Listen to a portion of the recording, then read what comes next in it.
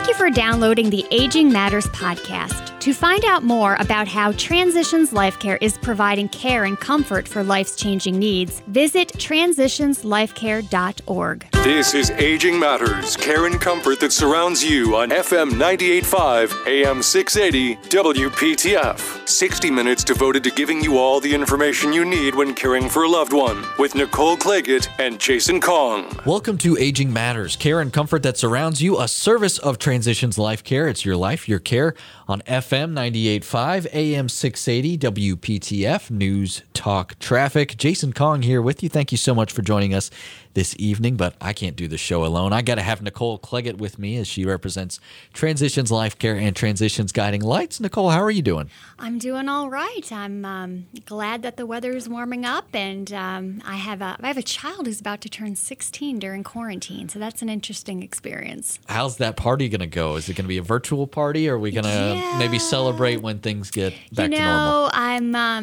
It's kind of interesting. So basically what I've done is I've reached out to some past teachers and friends from different schools in different states, and I've asked them to send me little video clips of memories of him, and I'm creating a little movie that I'm going to give him for his, and then he'll have as a keepsake, right? So just trying to make it special, but all he really cares about is getting some really cool gaming stuff. So if I do any of that, I will be the best mom in the world. But someday he'll appreciate this movie probably more than that when he's past the gaming piece. Well, get a new headset, new controller. He's all about this keyboard, and I'm like, and of course, nothing's being shipped very quickly these days. So I'm watching the tracking and hoping and praying it arrives on time because he's going to be rather disappointed. So, well, fingers crossed. That sounds like a great birthday. He'll be happy either way. He will. As long as he gets that. Well, Nicole, let's get into the subject at hand. And tonight we're going to start off talking about building a team for dementia care. And to do that, we've brought in a return guest here on the program. We've got Sanjay Das with us. He is the president of Always Best Care of South Wake County and Johnston County. Sanjay, thank you so much for joining us again. Yeah, thanks very much for having me. So glad. Nicole. Yeah, hi, how are you? So glad to have you. And I'm sure this has been a very interesting time for you all trying to manage a team of caregivers in a very different circumstances during this time of COVID-19. How are you all holding up? We're holding up. That's all. That's all we can attest to. But it's been a very fast and furious learning process. But amazing people all around. Our caregivers are incredible people to show up for work every day and do what they want to do, need to do. It's a combination of the two with smiles. I mean, that's just incredible. And then our office team just doing their best. And I'm sure we're not the only agency. Everybody probably has a similar story. People are rallying together. Yeah. That's awesome. Yeah, it's an incredible moment to see people interact and step up. Definitely. That's an amazing place to be. Rise to the occasion. If anything could have been an amazing team building exercise, COVID-19 sure has for a lot of healthcare entities. Have you all seen any COVID cases in your agency at all yet, or no? No, we've had a couple of scares in the communities and that we work in, but the test came out negative. So, and then we've had a couple of situations where caregivers thought like some of the family members might be affected, but they weren't. Well, that's been a blessing.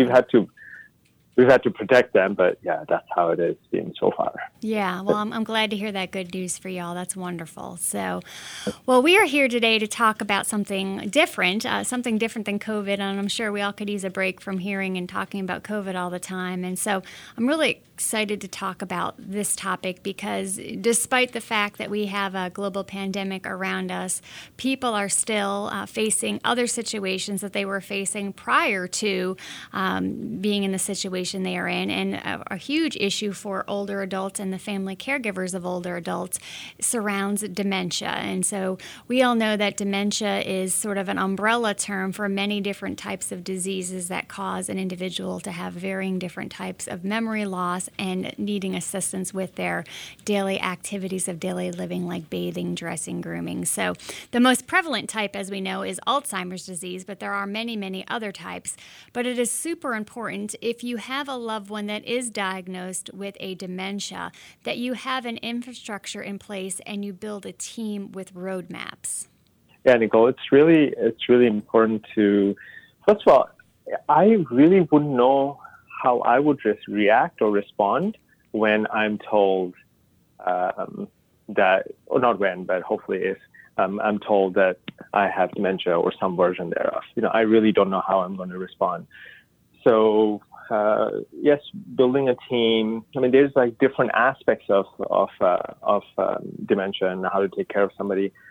But I want to just I'll probably use this term only once, hopefully today, which is around COVID. We don't have, or we weren't ready for a infrastructure to handle something like COVID or a pandemic. We thought we did, but we really didn't.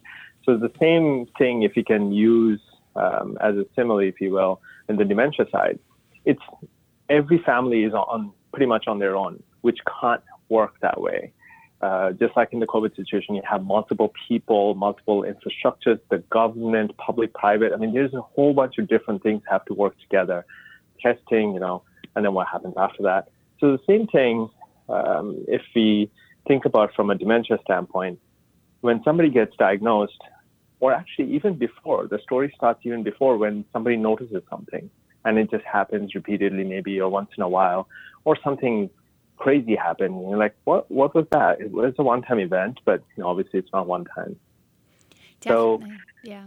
Go ahead. Sorry. So I was going to say, you get the diagnosis, or the family starts noticing things, and that's really the time to react and put a plan into place. But unfortunately, for most family situations, and for most human beings for that matter, we start noticing a little something and we just want to deny that it's there and just hope it gets better and just kind of play it off as they're getting older, or, she was just tired, or, well, this is just normal for the aging process. And the reality of it is these mounting symptoms continue to be there, and then all of a sudden you're faced with a crisis. So we're trying to really encourage through this radio program and many other things that we all do in the community is that folks really recognize that there's something going on and put a plan into place before it turns into a gigantic crisis.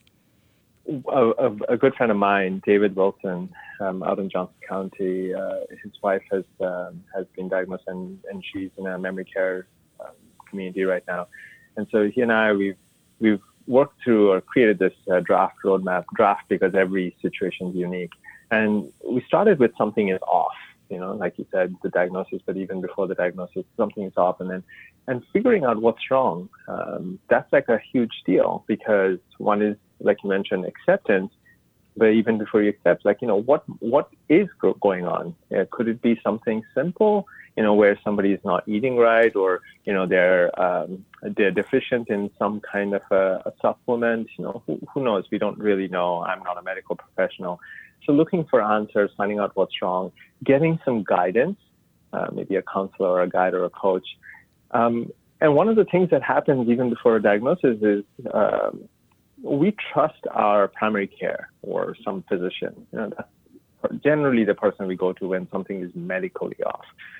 So how do we, and when we talk about an infrastructure, it's about how do we make sure our primary care physicians or any other physicians are aware. They might not have the answers. They don't know how to diagnose, dementia in every situation, but at least becoming aware, hey, there's a pattern here, what to do next.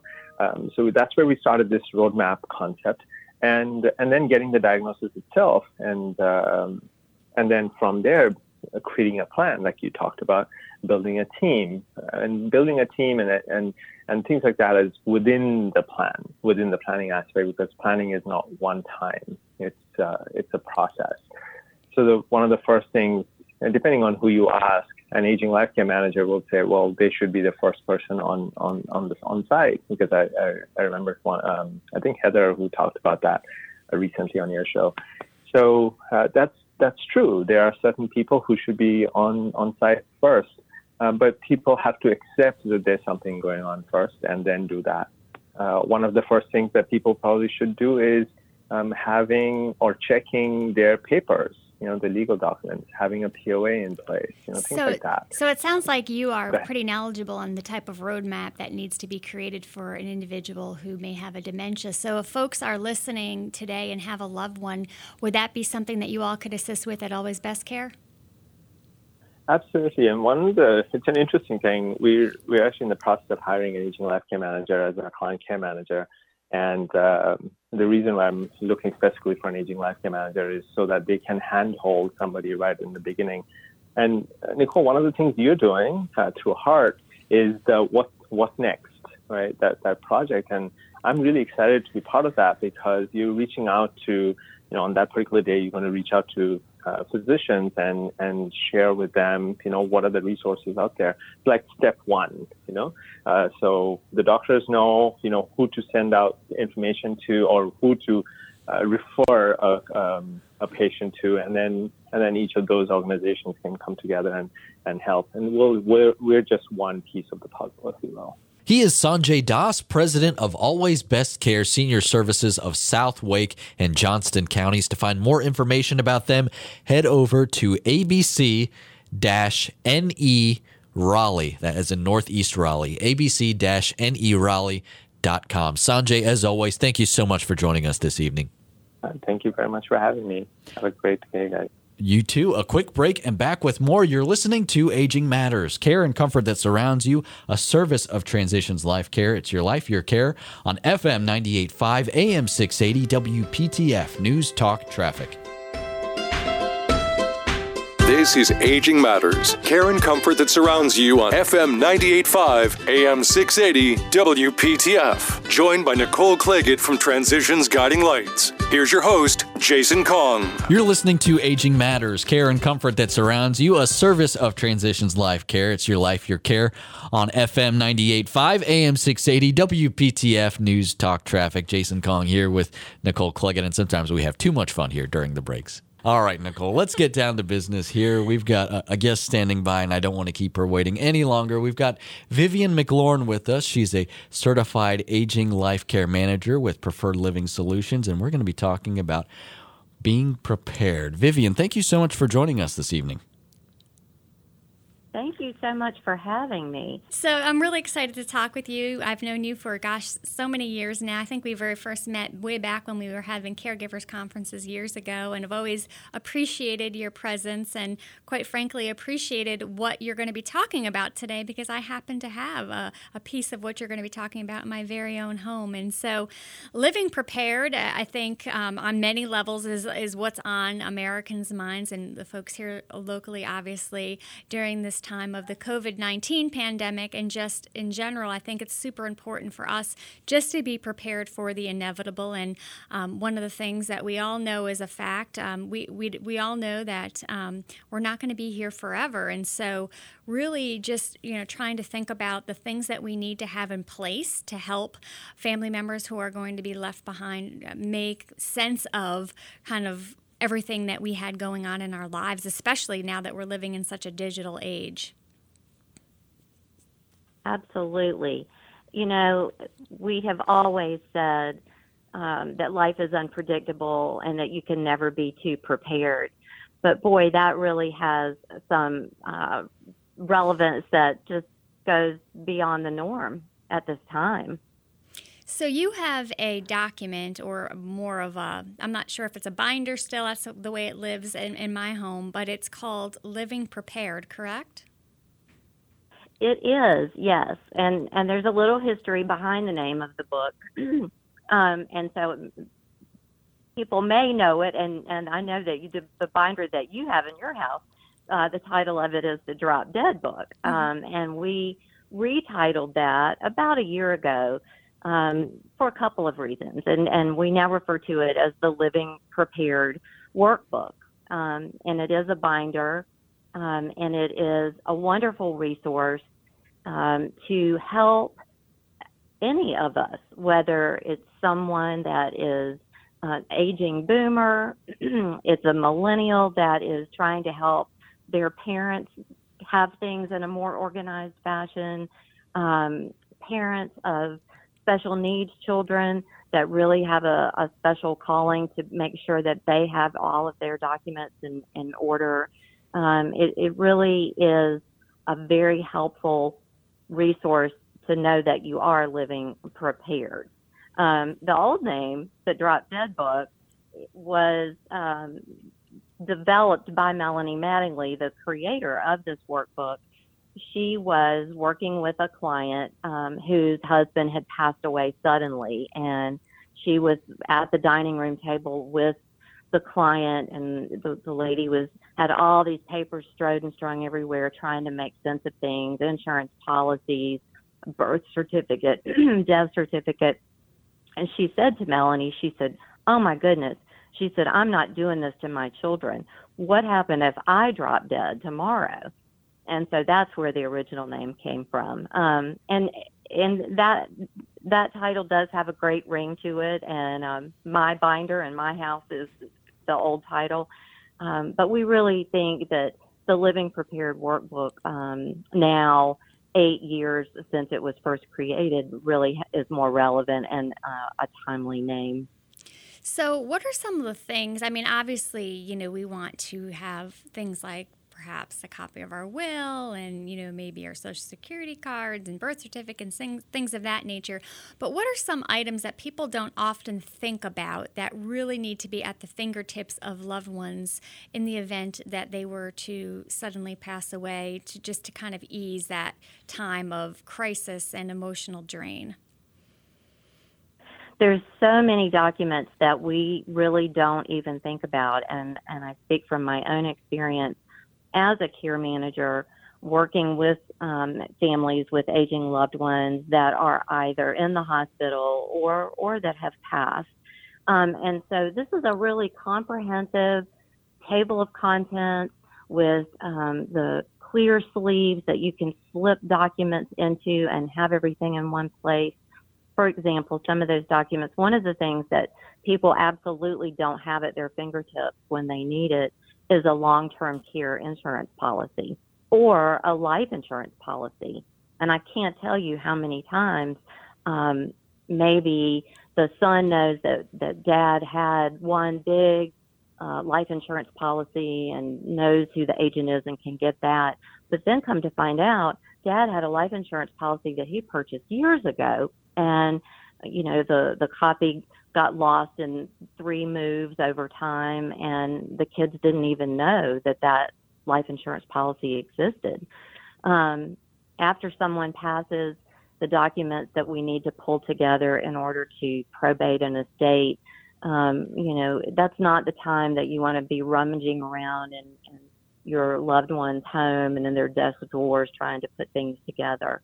Other things that are important, we love our pets, we love our animals, and when someone passes away suddenly, that's one of the pieces of information often that's hard to know, is all the things about your loved one's pet so that you can continue to look after them. Another one, usernames and passwords. Yeah, I was going to say that's tricky. Yeah, that really is a tricky one, and I know that there are several usernames and passwords that I have that it seems like I have to update them every 30, 60, 90 days, and so I will say you can put me on the naughty list for this because I probably haven't updated that piece of my book in a very long time, and it's just even the lock passwords to your cell phones, right? Because maybe, you know, people need to get into there to contact people, or even things like if you're on social media, you know, how do you get onto somebody's social media page and deactivate it, or, you know, pass it on to somebody else, things of that nature. Exactly. Or, you know, our digital lives live on after us. So to have those passwords and usernames in one place, and to have a system where you agree with someone that you know, love, and trust, that when you make an update, that you give a call or send an email and let them know that. That's one of the services that I provide for one of my clients now. I manage her Living Prepared workbook for her. She's 90 years old and has a lot of chronic health issues, but she's still, you know, on Facebook, and she pays her bills online. And so when she changes a password, she just gives me a call and I pull out her book and I make that change. I will say one cautionary note that the information contained in this Living Prepared workbook is very confidential.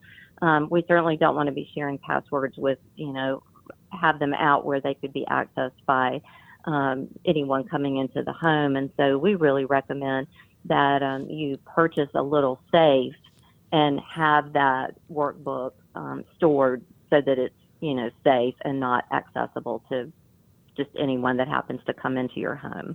And this is the perfect piece as well, not even necessarily if you're facing death, but, we do live in a state where we do have natural disasters, things like hurricane season come along. And so, or there's potentially, a tornado's coming along. And that is really just a great thing just to be able to just grab and go and not have to be rifling through everything to make sure, your birth certificates don't get flooded and you don't lose your Social Security card, because my gosh, having to get all of those things. I mean, we remember what it was like when we got married, when we had to change our names. That is not a fun process. It takes hours and hours to replace some of these documents. Absolutely. And for example, the Social Security Administration, they don't recognize a power of attorney. You have to have a special designation, permission on file, or they won't speak with anyone other than the owner of that Social Security card. And that can be a very difficult thing to happen if all of a sudden you realize that your loved one, is starting to have some cognitive issues, or they're sick in the hospital in intensive care, which unfortunately we're hearing so many stories about right now. Sort of a hard story to hear, but one that's relevant. We have a client right now whose mom fell, broke her leg, had surgery, and then had to go to rehab, where the hospitalization and rehab, the son is not able to see her in person.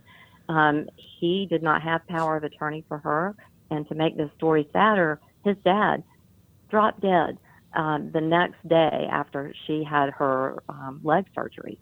So he is trying to pull together all these pieces of information in so many ways for her while she's rehabbing, and then he plans to move her back to Raleigh.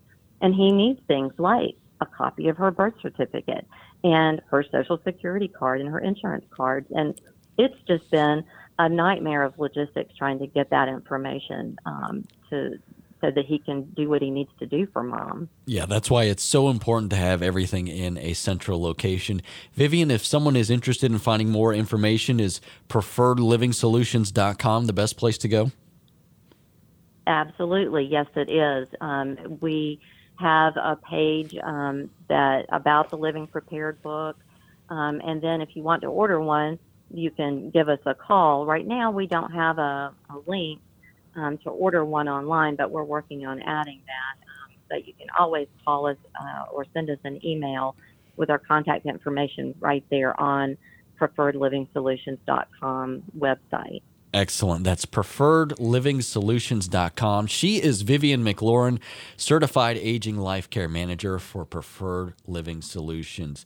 We'll take a quick break. We'll be back with more. Stick around. You're listening to Aging Matters, care and comfort that surrounds you, a service of Transitions Life Care. It's your life, your care on FM 98.5, AM 680, WPTF News Talk Traffic. This is Aging Matters, care and comfort that surrounds you on FM 98.5, AM 680, WPTF, with Nicole Claggett and Jason Kong. You're listening to Aging Matters, care and comfort that surrounds you, a service of Transitions Life Care. It's your life, your care on FM 98.5, AM 680, WPTF News Talk Traffic.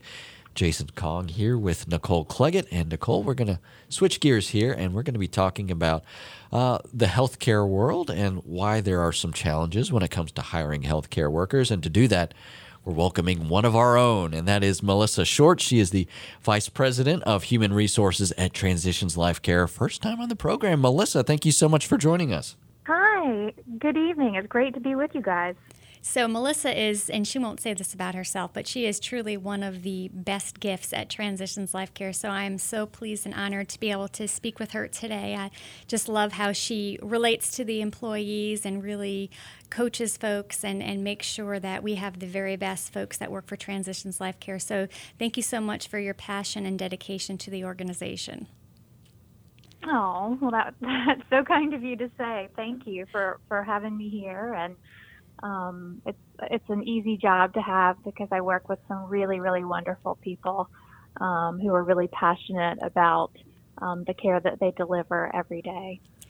So one of the things that we are charged to talk about today is really an overarching issue throughout our country and even around the world, but we're going to specifically talk about our area. It's really the challenge in hiring and attracting healthcare workers. We are on this edge of and the beginning waves of what is known as the silver tsunami, where we're having so many older adults turning 65 and up. And with that comes, obviously, as we age, an increase in the number of chronic conditions that folks have, and potential, obviously, end-of-life needs go up as folks age. And so, finding those true passionate people who are willing to work with individuals with multiple diagnoses and really doing some of the hard work, which is also a gift in end-of-life care, I'm sure proves incredibly challenging in your role at Transitions. For all of those factors, it is difficult, but not impossible. And I think we have to speak to a couple things in general. One is that we do a lot of hiring for nurses, for RNs specifically, and across the country, as well as in North Carolina in our area, there is, a tremendous need for nurses. There's been a nursing shortage, and so there's really a supply-demand issue overall, which is not unique to North Carolina, and that's really caused by an aging population. There are a number of people who need care, and there are not enough nurses to be able to truly meet that demand right now. That's caused by a few different things, a number of nursing schools. We have a number of nurses who are reaching their own retirement age. So right now I was just looking, there was a study conducted in 2018 by the National Council of State Boards of Nursing. And at that time, almost 51% of the RN workforce was age 50 or older. Wow. Yeah, right? Isn't that hard to believe? Well, yeah, because they're going to age out in the next 15 years. They're going to age so. out. Mm-hmm. They're going to age out, right? And, and nursing is a difficult field. I mean, it's challenging work. So you have that going on in general. Well, and it's a highly. Oh, I'm sorry. Go ahead. No, you go ahead. I was going to say, and back in the day, right now, I just heard a report that most people, so there's more women going to college than men. And back in the day when women were starting to get higher education, you kind of had a few options as a woman, or generally what most women did. You became a teacher, you became a nurse. And now, I think because it is a lot more commonplace for women to be doing a lot of other roles, it's probably even harder for the nursing schools to attract people who would formerly have considered nursing because they're looking at doing other things. That is a really interesting point, and I don't know the answers to that question, but I do know that there aren't enough nursing programs to meet the demand. So that is something that I would be really curious to know the answer to. But you're right, my mom is a nurse. Mm-hmm. She's retired now, but that's what she told me, is that when she was in high school, her career options, as told by her career, school counselor, was teaching or nursing. Exactly. So she chose nursing as her career path. Awesome.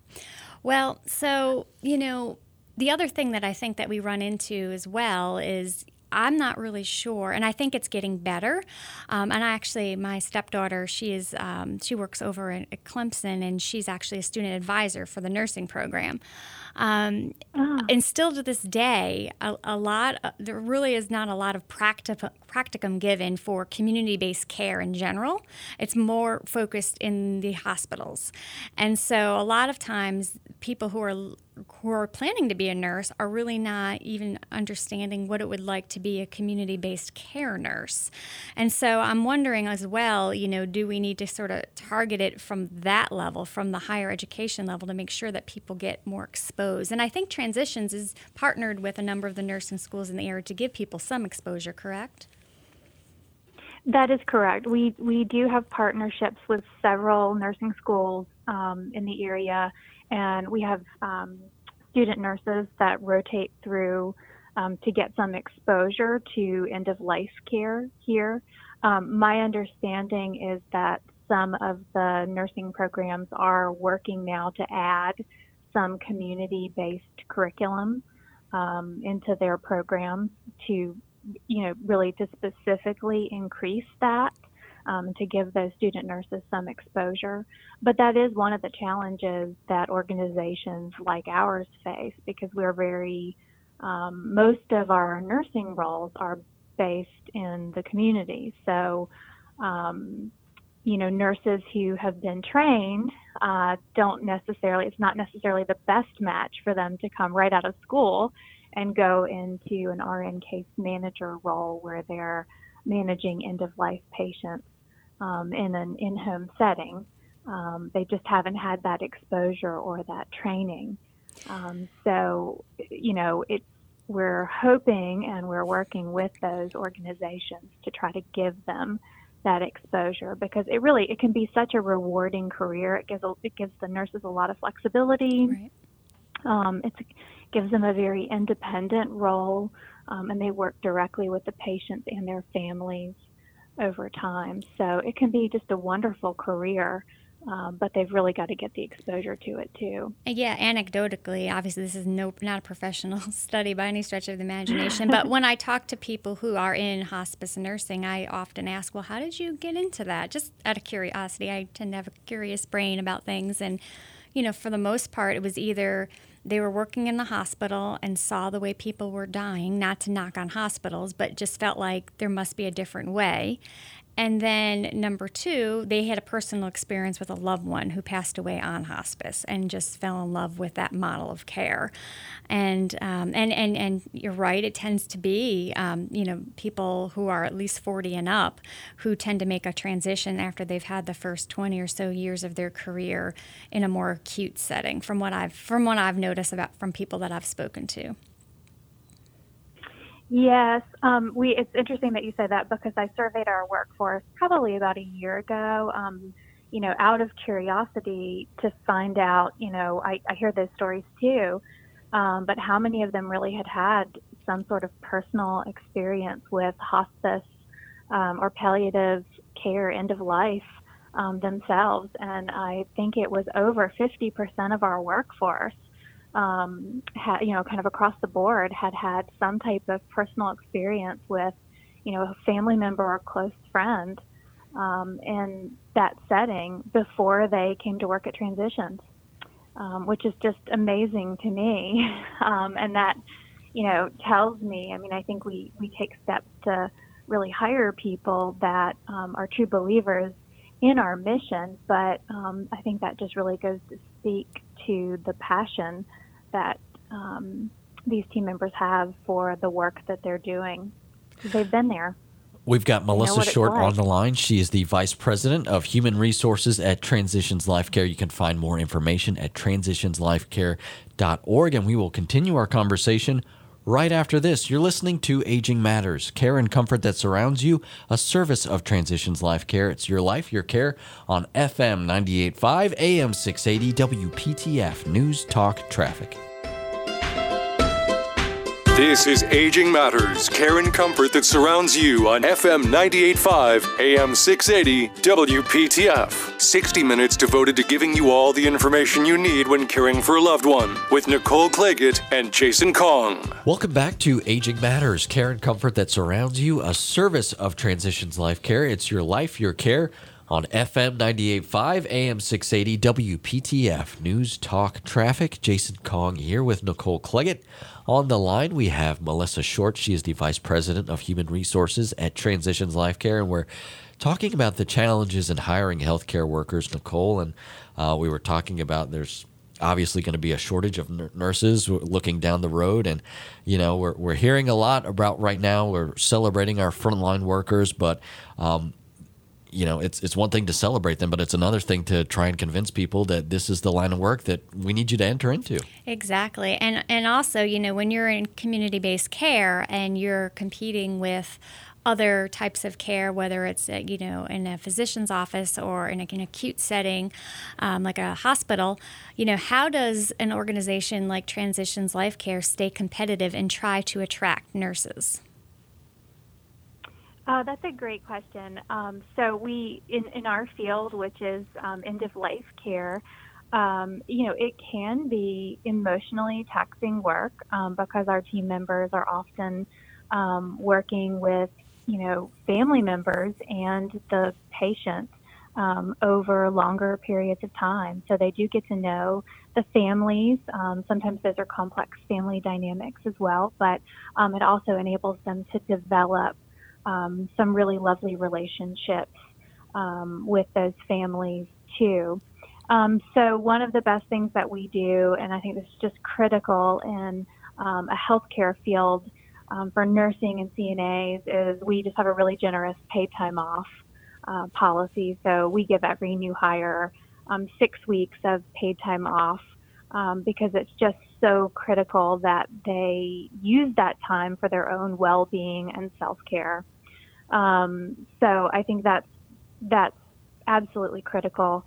You know, things like flexibility, I think recognizing that you want to make sure that when you've hired the right person, that they can be with you over time. So you've got to be able to work with them as their life need changes. So sometimes that's part-time, sometimes that's full-time, sometimes that's, you know, someone has a child or adopts a child, you know, their needs for work change, and we want to be willing to work with them there.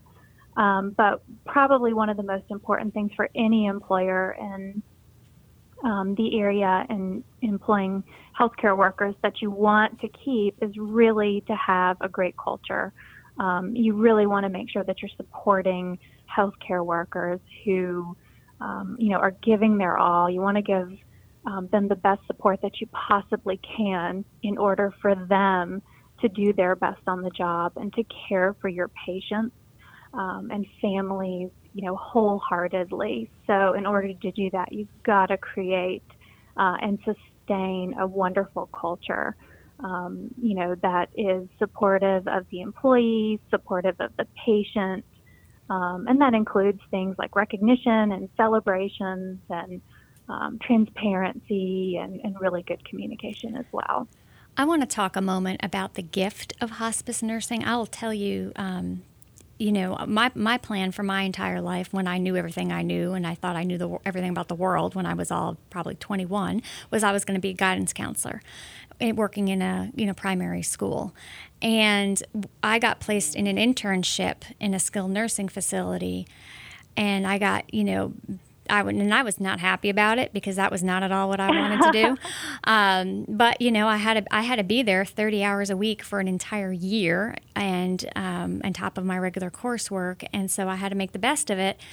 And I absolutely fell in love with the older adult population. And I will tell you, the biggest gift that I ever received that year, which ultimately changed the entire course and career trajectory of my life, of what I've done ever since then, was when I got welcomed in by a family as if I was part of the family, and I held the hand of a resident as she passed away, who became incredibly attached to me with a cognitive diagnosis. She thought I was her niece, and she was confused about who I was, but I was comforting to her.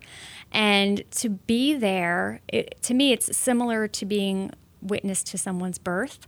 But to be there when you're holding the hand of somebody who exits this world was an absolutely incredible and beautiful gift, and truly changed what I wanted to do for the rest of my life. So, I think there are some incredible gifts in hospice nursing. What do you hear from the nurses that work at Transitions about that? The gift is a really good word. I've definitely heard it referred to as a calling. And the stories that some of our nurses and CNAs and employees share with me are really amazing. So it's always something I love to ask, is what was your story? What brought you into this field? And sometimes it is a really personal experience. Sometimes it was from working in the hospital and they were on a, intensive care unit, and they just didn't like, how the end of life went for their patients. They felt like there had to be a better way. And I would agree with you, Nicole. I've been present at the deaths of 3 people, which I think is not something I really would have wished for in my life, but it was really a very, very moving and emotional experience each time. And this was all before I worked in end-of-life care, and it had a huge impact on my decision to enter this field and originally, apply for this job and leave a very good job to come to work for Transitions Life Care in Human Resources. And a lot of that was based on my own personal experience and feeling like, there was some need to do this line of work. Because it is such a special experience, and that when you're in that situation and you're right there as a family member with that person, that no one really you just can't compare that to anything else. And so if there are people that can help you navigate that and all the complexities and the challenges that come with that, I would say that is really, truly a gift. So one of the myths, I think, and misperceptions out there in general is that if you're a community-based care nurse, whether it's home health, hospice, palliative care, you name it, that's less than being a nurse. That means you're just not that good of a nurse. This is a second string, B-roll, whatever you want to call it. And the reality of that, it is not true. My understanding of the role of the hospice nurse is that it truly uses every single clinical capability that you have ever been trained on. And in fact, it takes somebody who is probably one of the higher tier nurses to do it, because you're operating often on your own. Yes, that's absolutely correct. I have not ever heard it referred to sort of as a like a B-level nurse. I mean, the team members that we employ are top notch, and the work is very challenging, and it is really because they do have to work in a fairly independent capacity. We work as a team. Every patient has a team of professionals that manage the care of that particular patient and family member, but our nurses are going out and working with that family. They're, talking with the patient. They're assessing. They're evaluating, what's happening. They're also talking about things that are really, really complex about end of life. Sometimes, they end up being the person that really has to explain to the patient and their family members what hospice is, or that, they're actually dying. And that is really difficult. They really shouldn't be the person that has to explain that to the patient at that point in time. But oftentimes the reality is that sometimes that's the case, that they, in partnership with the physician, are, delivering that type of heavy conversation and working with those family members. So it is a complex role. And these guys are empathetic. They have to be empathetic. They have to be compassionate. They have to be efficient. And they have to be really skilled at what they do. And we are just really fortunate to have some really talented people. So I would say, the hospice nurses, the home health nurses, our palliative care nurses, they really are some of the most skilled folks out there in healthcare right now. Melissa, thank you so much for your time this evening and for shedding some light on a group of workers that's often taken for granted. Great. Well, thank you guys so much for having me. I really have enjoyed it and appreciate you letting me talk about this.